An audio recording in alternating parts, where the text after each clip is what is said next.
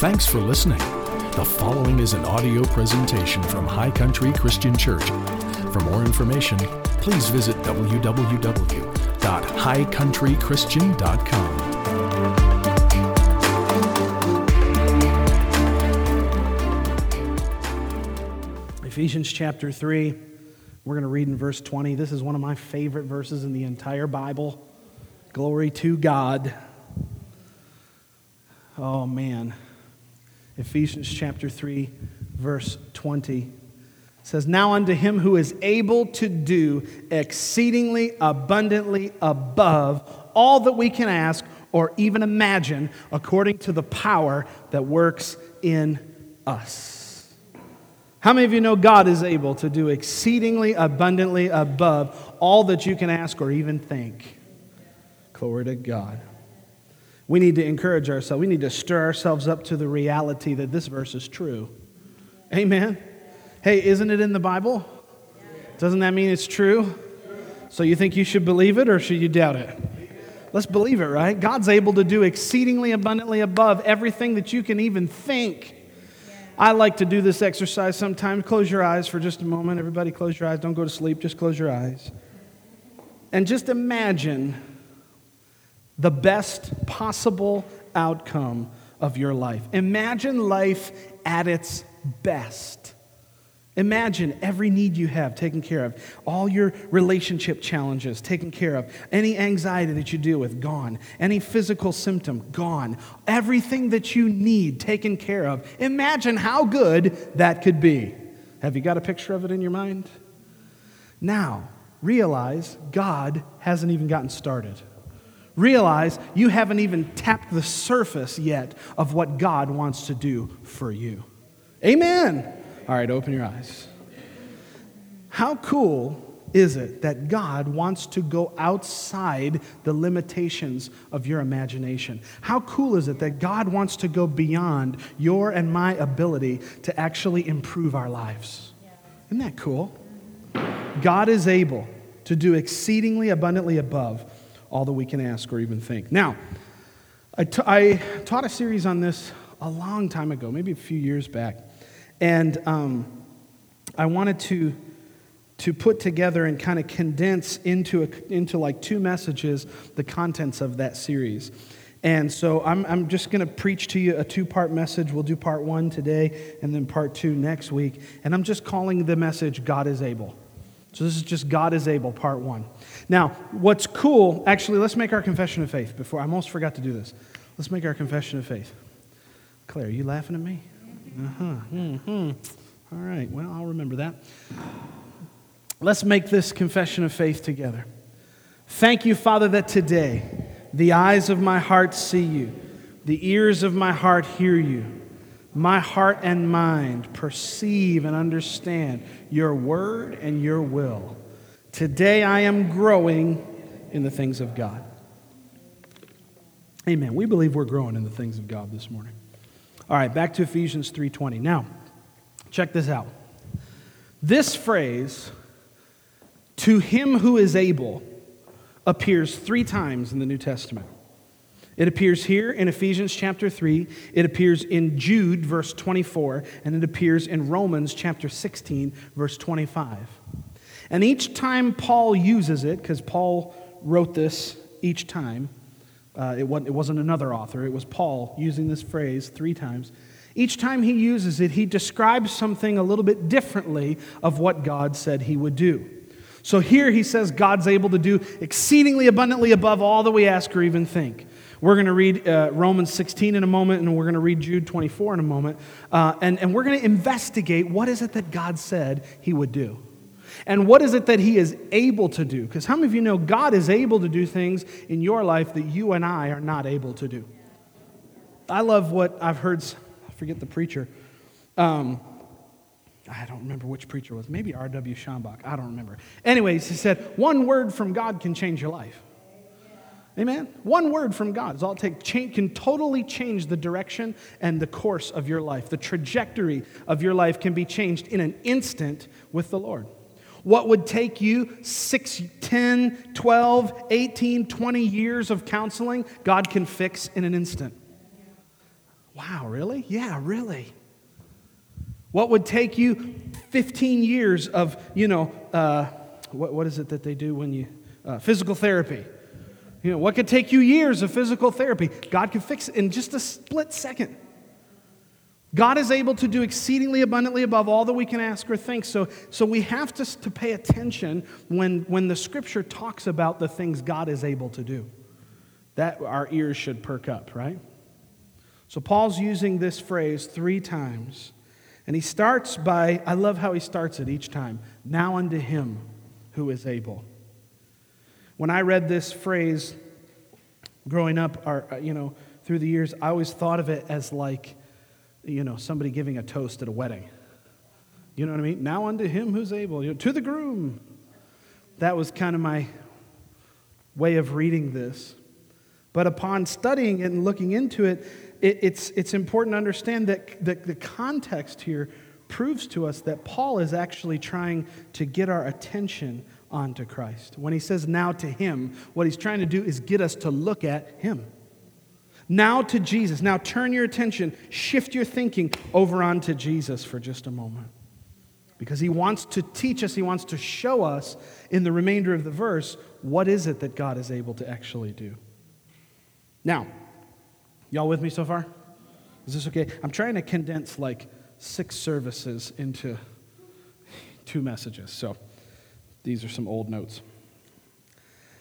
One of the things I want to mention, when we read this phrase, the God who is able, now unto him who is able, it seems as though God has limited his ability to those things which are part of his will. I want you to think about that for just a moment. God has limited his ability to the things that he has decided on that are a part of his will. So that when we see God say that he can do something, that he's able to do something, we're also to understand that it means that he will do it. Does that make sense? Yes? Okay, good. When we talk about God who is able to do something, we need to understand that when we're looking at his ability, he has decided to limit his ability to the things that he is willing to do. You say, well, how can that be? He's God. He can do anything. Yeah, he has the ability to do anything, but his will restrains him in what he will or will not do. For example, God cannot lie. Right? The Bible says God can't lie. There's plenty of things God can't do. He can't lie. He can't cheat. Can't deceive. He can't give up on you. He can't fail. He can't disappear. Right? So there are things that God has limited his ability to, and the scope of his ability is directly connected to his will for our lives. Think about the leper in Matthew chapter 8. Do you remember when Jesus meets this leper? And Jesus is looking at the leper. I imagine him sitting on the ground in my imagination in the story. So here he is looking down at the leper, and the leper says, I know that you can heal me if you will. And what does Jesus say? I will be cleansed. And he gets up and he walks, and he's totally free from his leprosy. You see, God has limited his abilities to those things that are distinctly a part of his will. That's something we have to understand. Why? Because it helps us. It helps us to know that when God says he's able to do something, it's because he's already decided that he will. Come on. It's because when we see him say, I'm able to do this on your behalf, it's because he's already made the decision in his mind that he wants to.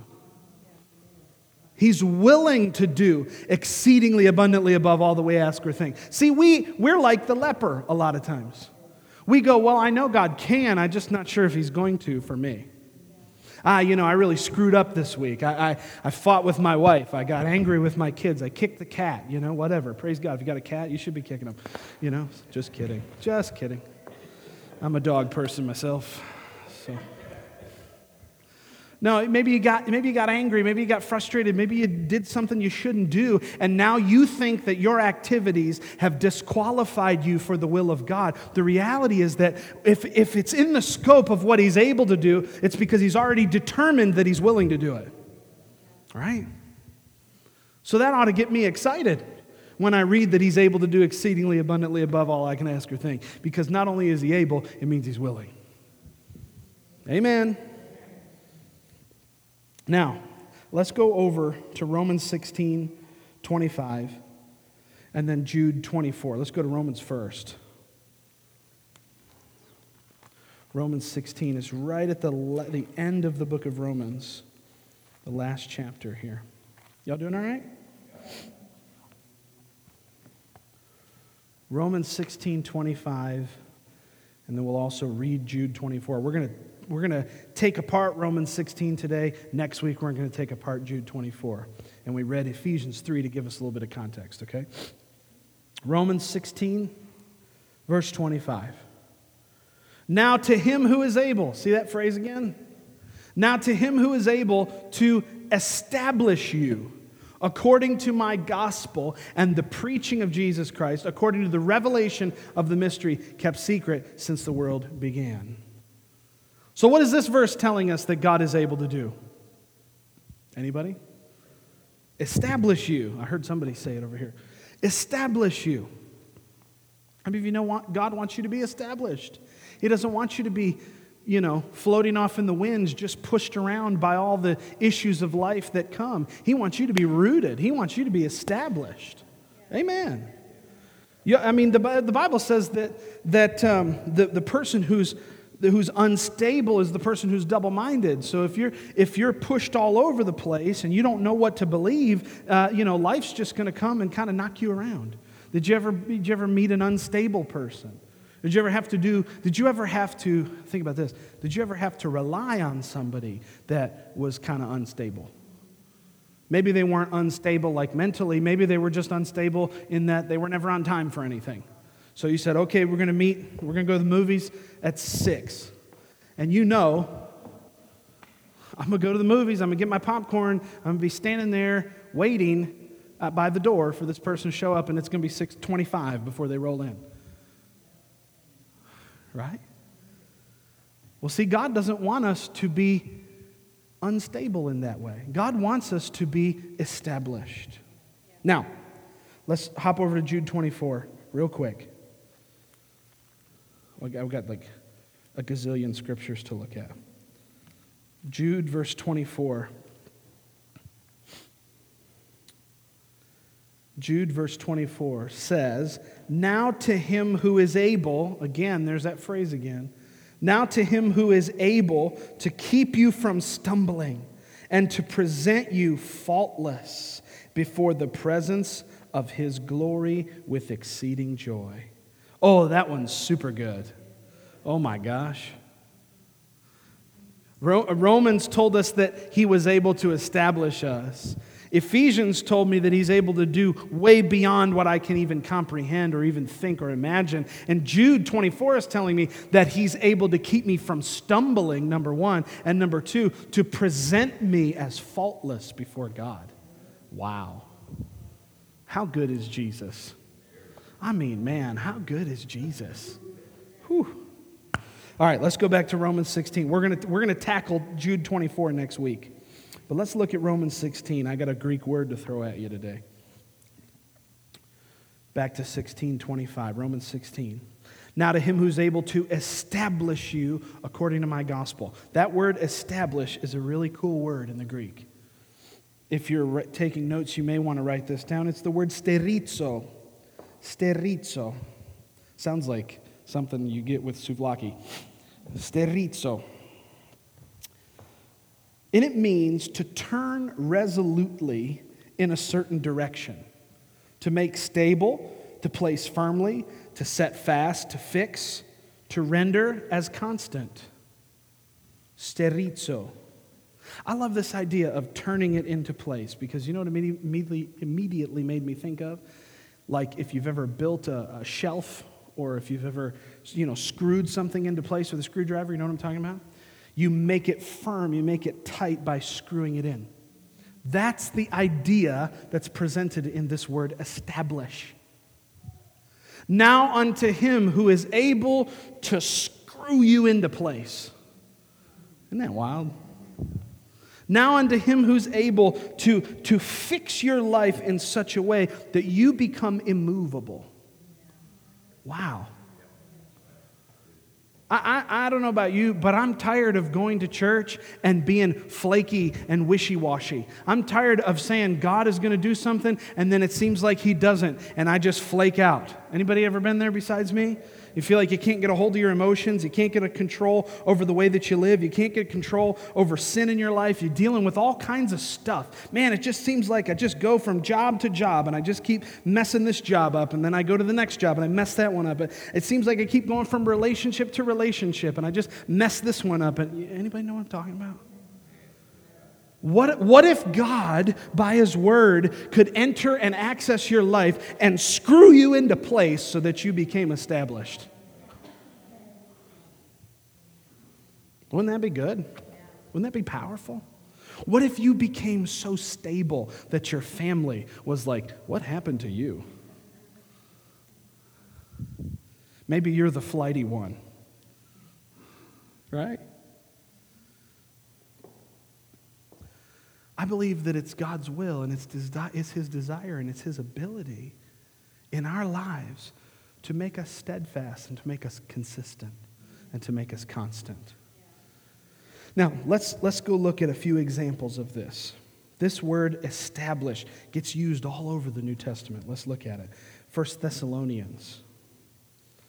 I hope you brought your Bible drill fingers today that you can roll through the pages really fast. 1 Thessalonians. Anybody do Bible drills when you were a kid? I had to do Bible drills. I went to Christian school, so, I was one of those weirdos. 1 Thessalonians 3, verse 13.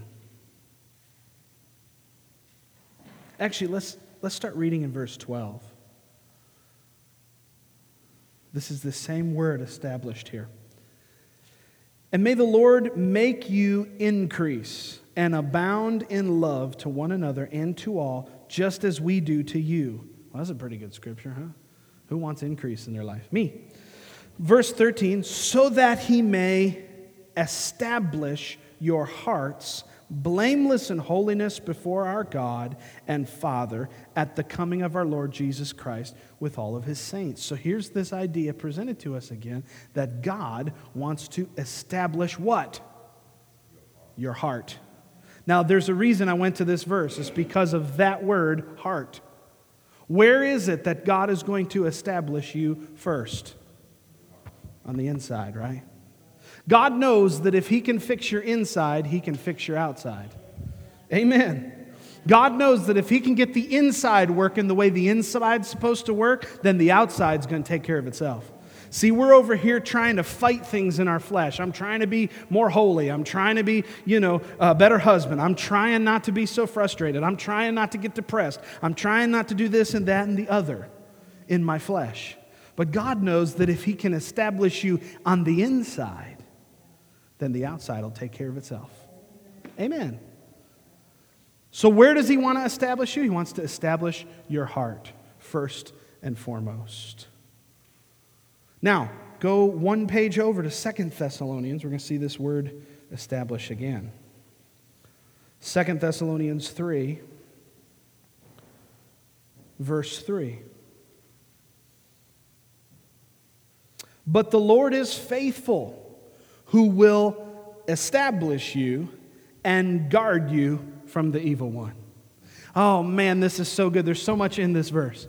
Now the Lord is faithful, who will establish you and guard you from the evil one. I want you to see three things out of this verse. Number one, I want you to see that it's God who's faithful. Even when you are not faithful, even when you are unestablished, even when you feel like, pardon my terminology, a fart in the wind, even when you feel like you're all over the map, God is able. I knew that was going to make my kid laugh.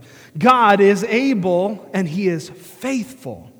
Even when we are not faithful, He remains faithful. What is he faithful to do? He is faithful to establish you and to guard you. One of the side effects of being established in the things of God is that you get guarded. He is able to protect you from things you couldn't see coming. How many of you know when your life is unestablished, when your heart is not fixed on God, and you haven't been established in the things of God, you're pushed all over the place by the world. You're pushed all over by circumstances and the opinions of people. You're pushed from the left to the right. There's no stability. What happens? You're open prey. You're a target. The enemy is able to take advantage of the fact that there's been no establishing in your heart, and so he's able to come and just kind of snipe you in these areas. But how many of you know when the Lord, who is faithful, when He establishes you, what else does He do? He guards you. He protects you. Amen. Glory to God. Now, look at one more verse. This one comes from the Old Testament, Jeremiah 33. We love to quote Jeremiah 33:3, but Jeremiah 33:2 gives us the context. Jeremiah 33, verse 2. Oh, this is such a good verse. This gets me so excited. Verse 2 of Jeremiah 33 says, "Thus says the Lord who made it, the Lord who," watch this, "formed it to establish it." The Lord is His name. Now, anybody else read this scripture and go, what the heck's he talking about? Anybody besides me? Yeah. Thus says the Lord who made it. Who made what? Jeremiah intentionally leaves this open-ended. Thus says the Lord who made it, the Lord who formed it to establish it. What's the it? Doesn't matter. It's your marriage, it's your life, it's your relationships, it's the condition of your heart, it's the condition of your mind, it's everything having to do with your life. The Lord formed it to establish it. Put whatever you want in there. He intentionally leaves it vague. Why? So that we could relate it to every part of our life. Thus says the Lord who made my marriage, the Lord who formed my marriage to establish my marriage. Thus says the Lord who made my mind, who formed my mind to establish my mind. Do you see where I'm going with this? What area do you need God to establish you and fix you in? Insert that into this verse and take it to heart. Thus says the Lord who made my life, the Lord who formed it to establish it. I love this verse because it reminds me that when God makes something, His intention is to establish it. God doesn't make us to fail. He doesn't design us to be sporadic. He designs us so that He can establish us in His will. Amen? Is this making sense to you all this morning?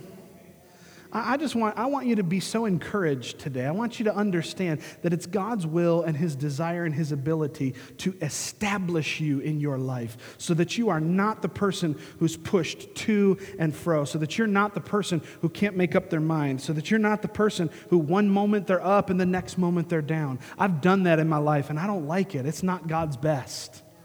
Amen.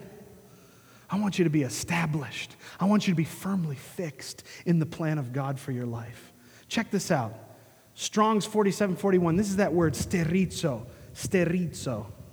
I just love saying Greek words. Sterizo. It literally, to turn resolutely in a certain direction, to establish, to make stable. Stable. How many of you want more stability in your life? I do. Who wants to have their feet placed firmly? Who wants to be strengthened? You know, it's like we go to the gym and we pump iron. Well, I don't, but we go to the gym. People go to the gym. I don't. I just sit in the corner and quote Greek words and eat Greek food. And praise God.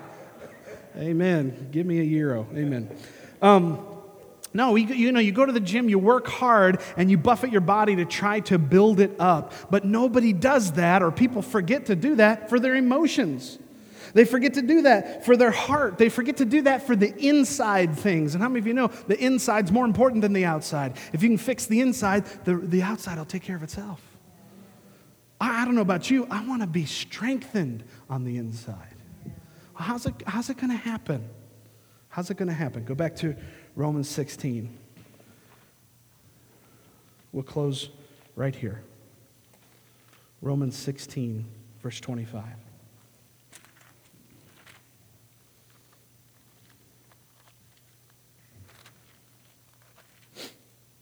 Paul gives us a couple hints here. How are we established? How are we strengthened? How do I drill down? Now to him who is able to establish you, let's read it one more time. Him who is able to establish you what? According to my gospel, number one. And the preaching of Jesus Christ, number two. Number three, according to the revelation of the mystery. How are you going to get established? How is your life going to take root and be fastened the way God wants it to be? Number one, it's according to the gospel. It's according to what is the gospel? Jesus did a bunch of stuff for you you couldn't do for yourself, and you get to reap the benefits of that by putting your trust in him. That's the gospel, right? That's the message of grace. So the first way that you're going to get established is according to the gospel, which means it's not according to your own works. Oh, come on, talk to me. It's not according to your own perfection and your own goodness. It's not according to you doing everything right all the time. It's not according to you quoting all the scriptures in the right order. It's not, in other words, it's not a formula. How are you going to be established? According to the gospel. Number two, according to the preaching of Jesus Christ. We preach Jesus Christ in our church. We preach Jesus. Why? Because his name is above every other name. He's the only name that matters. You can put 1,000 names on a billboard, and Jesus is the only name that actually carries any weight. Right? And then number three, this one's my favorite. Now to him who's able to establish you according, number one, according to my gospel. Number two, according to the preaching of Jesus Christ. And number three, according to the revelation of the mystery kept secret since the world began. The third way that you and I are going to be established is as we receive revelation of what God wants us to understand. This is such an important concept. We have to be open to God revealing things to us. Amen? The word revelation is really, really powerful in the Greek. It's the word apocalypsis. We get our word apocalypse from it. It sounds scary, but what it really means is to take the cover off something.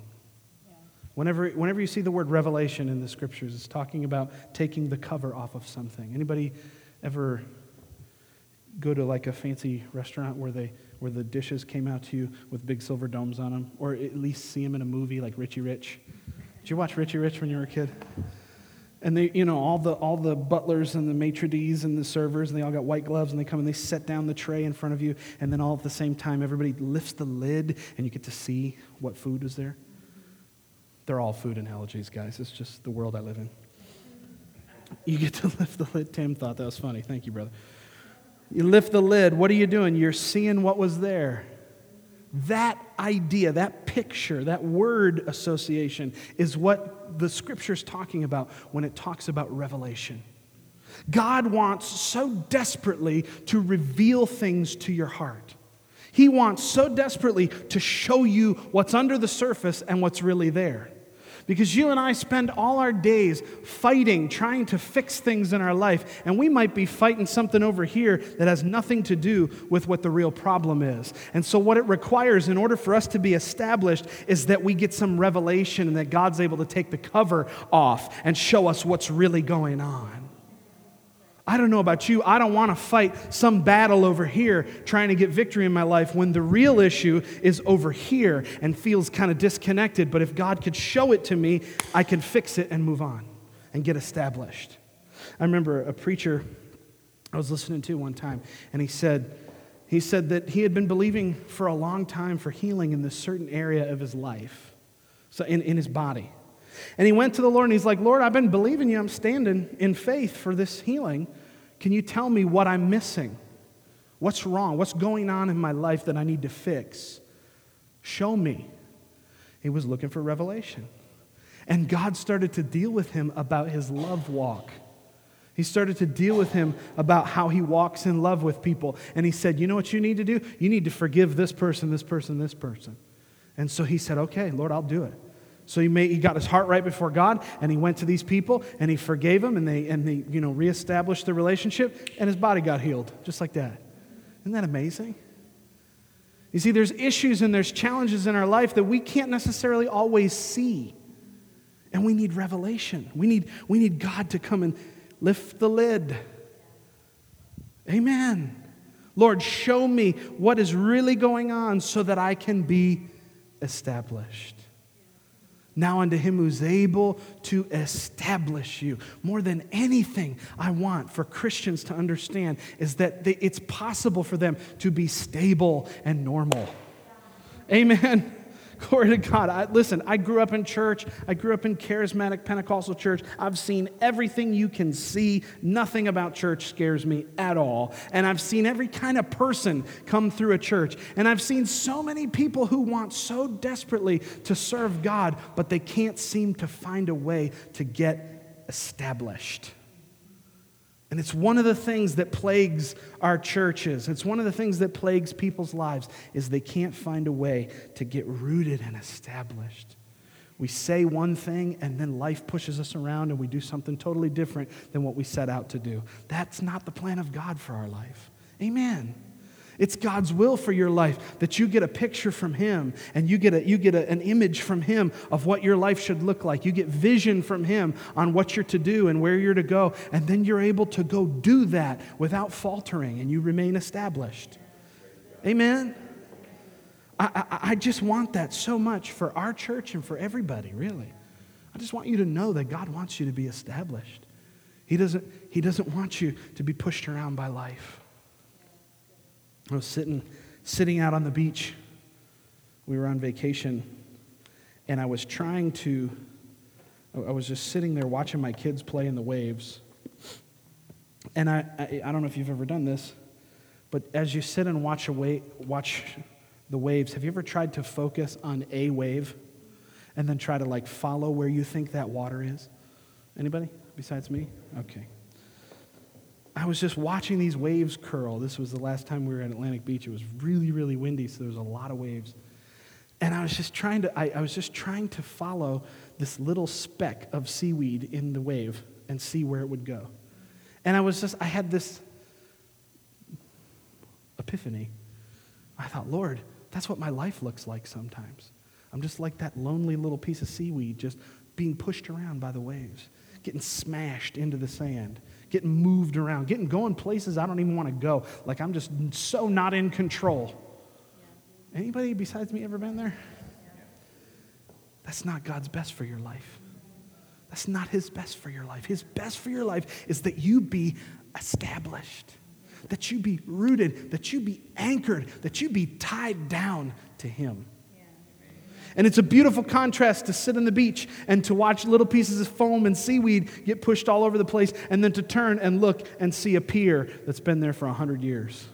Why? Because what's the difference between that little piece of seaweed and that big old nasty pier? It's been there for so long, and wave after wave, the same wave that pushes this seaweed around can beat up against that pier, and that pier ain't going nowhere. Why? Because it's anchored, it's fastened, it's fixed. Somebody drove pylons hundreds of feet down into the sand, and that thing ain't going nowhere.